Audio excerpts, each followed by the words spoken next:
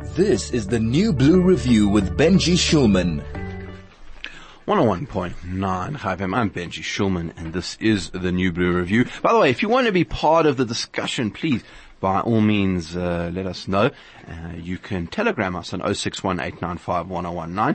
That's 061-895-1019. And you can SMS us on 34519. And we're talking today to Gordon McIntyre. He is someone who actually went and visited Israel and actually volunteered to help the IDF, which I think is a very interesting story. It's something that people do. So we just thought we'd bring in someone who has done that. Gordon, thank you so much for joining us on Hi FM. Bokatov. Thank you. You have quite interesting history. You started off actually not living. You're not a South African. You're from elsewhere in the continent. Rhodesia was now Zimbabwe. Yes. I was there for a number of years. Worked in South Africa for 20 odd years. Then I went back to Zimbabwe. Then when the farms got taken over, 2001, things were a bit tough, so I left. I had 10 years in England, and then 5 great years in Scotland as a caddie. But the winters in Scotland were absolutely horrendous. Like the minimum was -4, the maximum was +4. The sun comes up at 9 o'clock, goes down at 3 o'clock. I said, this is not for me. So I went off to Israel. And hang on. Before you get to Israel, I just have to, because you are a golfer, you work nearby at Hull Park. Okay, so that's very interesting because, kind of the home of golf is very much in Scotland, right? St Andrews, that's right. I was a caddie there for 5 years. Okay, so hang on. Before we get into the Israel, that's fascinating. So what is it like being a caddie in Scotland? I died and thought I went to heaven because I've been playing golf for 50 odd years. As a kid, you dream of going there. Right. And when I stood there on my 50th birthday, I stood in a crowd like a baby that I was actually at the home of golf. And I used to caddy between 350 to 450 rounds a year. Okay. So I've done over 2,000 rounds around the old course. And I played 5 senior British Opens. So I've lived the golfing dream, plus. And so did you caddy for the guys who played the big tournaments there in the Open or whatever? Or is it just like, I don't even know what does a normal person who plays golf at St Andrews look like? Well, everybody, when they have a thing called the Dunhill where all the celebrities and movie stars come. Mm-hmm. I caddied for a chap called Samuel L. Jackson. I've heard of him, yes. Michael Douglas, Catherine Zeta-Jones. Catherine Zeta-Jones plays golf. She was there with Michael Douglas. And then I did Liz Hurley. One of the funniest guys was a guy called Bill Murray, who, from Caddyshack. Absolute a rubbish golfer, but a really funny guy. Then the sportsmen, I've caddied for Ian Botham and Shane Warne, the cricketers. Caddied for Skulk Burger, the rugby player from South Africa. When 2,000 odd people, you meet them all. I think probably the most touching one was a chap called Arnold Palmer, the King. I caddied for Arnold, his very last round he ever played at St Andrews. Oh, wow. And I caddied for Neil Armstrong, the man on the moon. One of the most humble, quiet, unassuming gentlemen. Just a really lovely guy. I went to have dinner with him at the Old Course Hotel. So you just meet, everybody's just like that once in a lifetime. It's like a pilgrimage. If you're a tennis player, you go to Wimbledon, rugby player, you go to Twickenham, golf, you go to St Andrews. So it was just fantastic, really. Oh, that is fascinating. Is it true that they have sheep on the golf course? I've heard that. Historically, we're talking like 800 years ago. Mm-hmm. Scotland was, the area where is now St Andrews, was actually a sheep farm. And there was rabbits, and rabbits do what rabbits do, and they used to make lots of holes. So while the guys were looking after the sheep, they had the crook, and they then hit the stones into the rabbit holes. So that's how golf started at St Andrews, 800 years ago. Very, very interesting. Okay, so you had a bit of a golfing background, and then you decided you wanted to go to Israel. And so what did you do while you were there? So I went and I knocked on all sorts of doors and looked to where I could go, and first of all, I want to go to a kibbutz. I thought, if I go to a kibbutz, then I'll be looked after food-wise. Mm-hmm. And I went there, no, you're too old. We don't take you. I said, what about anywhere else? I said, there's a place called Sarel in the army. You can go and join them. Okay. So I walked down, this is in Tel Aviv. So I walked down along the beachfront to number 13579 Jerusalem Road.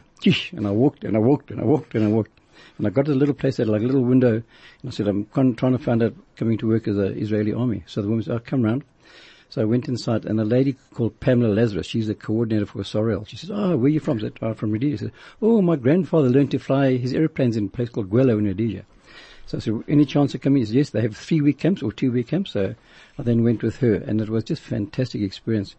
Every base camp you go to, between 20 to 30 volunteers, and throughout the year they have about 4,000 volunteers from all around the world to go to Sorel. But we don't do any military work. We carry we go into the base camp so the kids can carry on playing soldier. So we'd work in the kitchen, we do painting, repair radios, do all the odd jobs, which is just great. And then in the evenings we have lectures by these madrachot and madrachim. It was very interesting getting the Israeli perspective of the war, like Urgun, we heard the history of the Urgun and some of the things like that, which is absolutely phenomenal. Some of the jobs we did, I packed medical supplies. We used to make these pallets of all the medical supplies, went all around the world. And at that Untold Stories, I met that one lady, Gal. She was the lady who would take our medical pallets out all around the world. So that was a really, really fun evening, the Untold Stories, knowing that our work had an effect somewhere down the line. Okay, so I mean, just to give people a perspective who might not know, so the Zionist Federation hosted Gal Lusky a few weeks ago, who delivers medical supplies to Syria, and other places where Israelis can go. So you say that you were doing some of the packing of that sort of stuff. Correct, yeah. I was at a place called Matrap, the medical supply base, and a guy called Albert, and quite often he said, "Oh, we've got an emergency. Would you guys mind working over the weekend?" So there's myself, a chap called Ivo who was from New York, and a guy called Albert who also came. So we would do all these things actually work. Just great to do. And it's really rewarding to know that we did something and there was of some benefit down the line. Even when they had that attack and raid on Gaza, we made all the medical supplies for that as well. So we like to know, is what really impressed me with the medical supply base. Every little kid who is in the army is like children who've got disabilities, whatever. Even those kids, they would roll up bandages or count tablets and that type. And that really struck me that no person in Israel feel left out. You all feel part of the community. And then for our weekends away, we did various things. So I want to get to that. We just want to take a short break and we come back. We're speaking again to Gordon Mack. This is the New Blue Review with Benji Shulman. 101.9 Chai FM. I'm Benji Shulman. This is the New Blue Review. And welcome back to the show. By the way, if you want to be part of it, 0618951019. You can also SMS us 34519. So Gordon, we've been chatting about your experiences doing camps and doing army support services in Israel. What did you do on the weekends? Because you said that was slightly different from what you did during the week.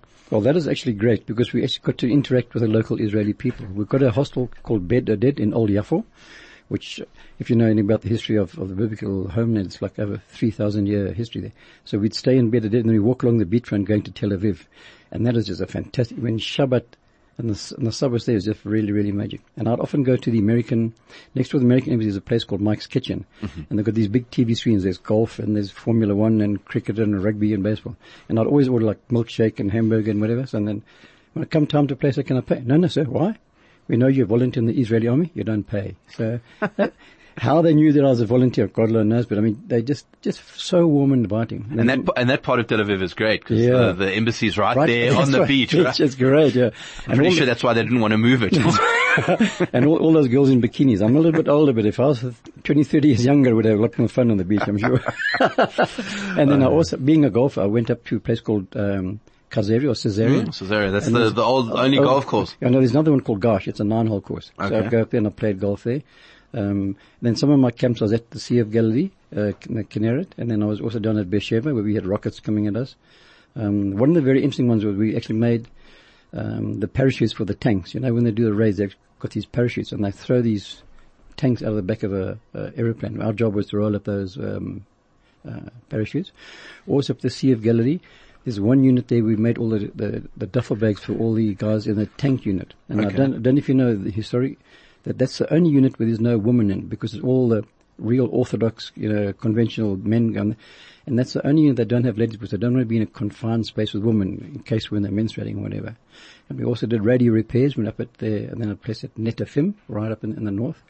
And to go at the Sea of, you know the story of like the lone soldier. And yes. So they treated us like lone soldiers at the Sea of Galilee. So we were looked after by the people we were taken in. And then, to watch the sunrise, the sunset on the Sea of Galilee was just like so special. So tell me, what are the kind of people that you're meeting when you're on these camps? Are there older people, younger people, women, men? Who are the kinds of people who go and do this kind of volunteer service? They have about 4,000 a year who go from all around the world. A lot of Americans, a lot of Canadians. Quite a few Scandinavians, Norway, Sweden, whatever. A couple from Australia. I was only all my 5 years doing was the only guy who ever came from Scotland. For what reason, God alone knows. But the age group goes from 18 to 80. Okay. So all whole wide cross section of people. The men and women, you have just separate barracks, so there's normally like between 20 to 30 people on a base camp at a time, and you do your various functions during the day, and they feed you so well. I mean, the army marches on the stomach, and the Israeli army certainly know how to feed you. And then during the certain function, like the time of Tu B'Shvat, when every kid plants a tree, we went to go and, to a school and plant trees. And every single camp we went to, General David, who was the commander of Sarel, he would come and visit us. So I was quite humbled that General David, who's like a world-renowned soldier, he come and to our low level being the volunteers. So they're very appreciative of the fact they are volunteers. And they're always looking for volunteers to go there. There's a lady called Pamela Lazarus. She's like a mother hen. The original Jewish mama? She just fusses over everybody. She meets you at the airport and sends you off to your station with 2 or 3 madachot. And when you get to the base camp, you then get a uniform. And every morning you have the sunrise. We have a flag raising ceremony, which then we sing the national Hatikva. So we sing that in the morning. So it's just, I had 8 years in the Rhodesian army, so I know what it's like to be in the military, but the Israeli army are really, really special. Now, the Scottish, in Scotland sometimes there is this like perception of people there's a bit of an anti-Israel vibe or whatever. Did you find that when you went back to Scotland maybe or something like that? Yeah, I had plenty of problems about that because in Dundee they've got a Palestinian headquarters. So the guys in the Caddyshack said, what you doing? You're going killing innocent children, blah, blah. I said, no, when I was actually at Beersheba, there was a raid from Gaza. And the Israelis they retaliate, and they blew up a school. There was about 30 or 40 children killed and about 5 were injured. When I went back to Scotland, they really ripped me. Said, no, you're killing innocent children. I said, hang on. He said, what you guys must do, you must listen first. Where were the arms cached? There was an arms cache underneath the school. So who put the arms there in the first place? That's what you guys should bring. Oh, no, you don't know what you're talking about. So eventually what I said, I goes, right. Put your hand up, who's been to Israel? Okay, none of you. Put your hand to come and spend 6 months in Israel? Nobody. Said, okay, till such time you guys come there and experience it, our discussion is over. But we saw on the BBC, we saw on CNN. I said, well, that's just biased press reporting. To physically be there, I feel sorry for those kids who are living in like Sterot and Beersheba. It's not a good life for those kids. I mean, they spend their life in the playground, then they've got to rush into the bomb shelter. So it's a tough life. Yeah, absolutely. Now, is there any kind of army discipline? I mean, you mentioned the flag raising ceremony, but do you have to march or do you have to push-ups or any of that kind of stuff, or is it more just sort of the work aspect to it? Is there any other kind of army life? Do they give you a uniform, for example? Yeah, we all wear brown uniform. We don't have to do any of the physical stuff. Certain camps where you go to, like when I was up at Mount Weapon, on the Syrian border and the Lebanon border there, we were in a base camp where like the elite guys we were going out. So we'd see these guys doing exercise. We didn't physically do that at all. We were allowed to use weapons at certain places. Depending where they go to the range, we could see them doing. We also, at one place, we saw them when they were firing the tanks, the weapons at that time. So we did see all those stuff. But we physically didn't carry any weapons. Because people haven't got military training, you don't want to take a chance with that then. Yeah, absolutely. But it's just a privilege to be wearing the Israeli uniform. And then, when you're normally in a 3-week camp, after you've been there for 1 week, they give you the special tabs. So we have tabs on our shoulder which says that we are a volunteer in Sarel. So around the base camp, they, got all the different units that we could then be identified as being a volunteer. So that was really, really, really special. Okay, so they actually do recognize the fact that the volunteers are coming and are there and doing their bit. Yeah, absolutely. Yeah. And we treat it really well. And every camp you go at, we have, normally on a Tuesday or a Wednesday, they take us on an outing. Either go to Jerusalem or Tel Aviv or Sea of Galilee, wherever. So when we go out, we always civilian clothes then. But on the bus with us, there's always, 3 guys in uniform with weapons, and there's 3 guys or girls in civilian clothes. So we're well protected, because they could not afford to have any of us being injured or whatever happened to it. Historically is what happened there. I don't know if you remember in the 6-Day War in 1967, everybody was mobilized. So they found that people weren't picking the fruit, trees weren't being looked after, farming wasn't done. So that's why a couple of the Jewish guys went over to New York and said, we want you guys to come and help us. So that's how Sarel started, as volunteers, to physically be doing other work. And then it's just evolved and grown since then. And so if you want to go volunteer, I mean, is there like a cost involved? How does it work that people go and do it? Okay, you go www.sarel, SAREL, .org, and you contact a lady called Pamela Lazarus. She's a program coordinator. They've got various camps throughout. They've got the calendar, and you can see which time. Only time they don't have people volunteers for Pesach. So Okay. you've got to, nobody does anything at that time. But they have a 2-week camp or a 3-week camp, and depending on your age and whatever your experiences are, they'll allocate you accordingly. So I'm in my 60s. I'm normally with people between like 50 to 70 kind of age group. So you put with people the same age as you, and they're given certain tasks that you can do. And they're really, really well looked after. I mean, if I was a young kid, if I had my life over again, I would have gone straight to Israel again. It was just a fantastic experience. It really was. Very, very interesting. Gordon, thank you so much for coming in today. We really Pleasure. appreciate it. And we'll see you on the course at Huddle. At Huddle Park, yes, sir. Thank you very much. I really enjoyed it. And the honor and the privilege of serving in Israel is just really, really special. Thank you very much. Thank you so much, Gordon McIntyre there, who is a friend of Israel. There was a question here. Natalie Joel, Gordon, just about your,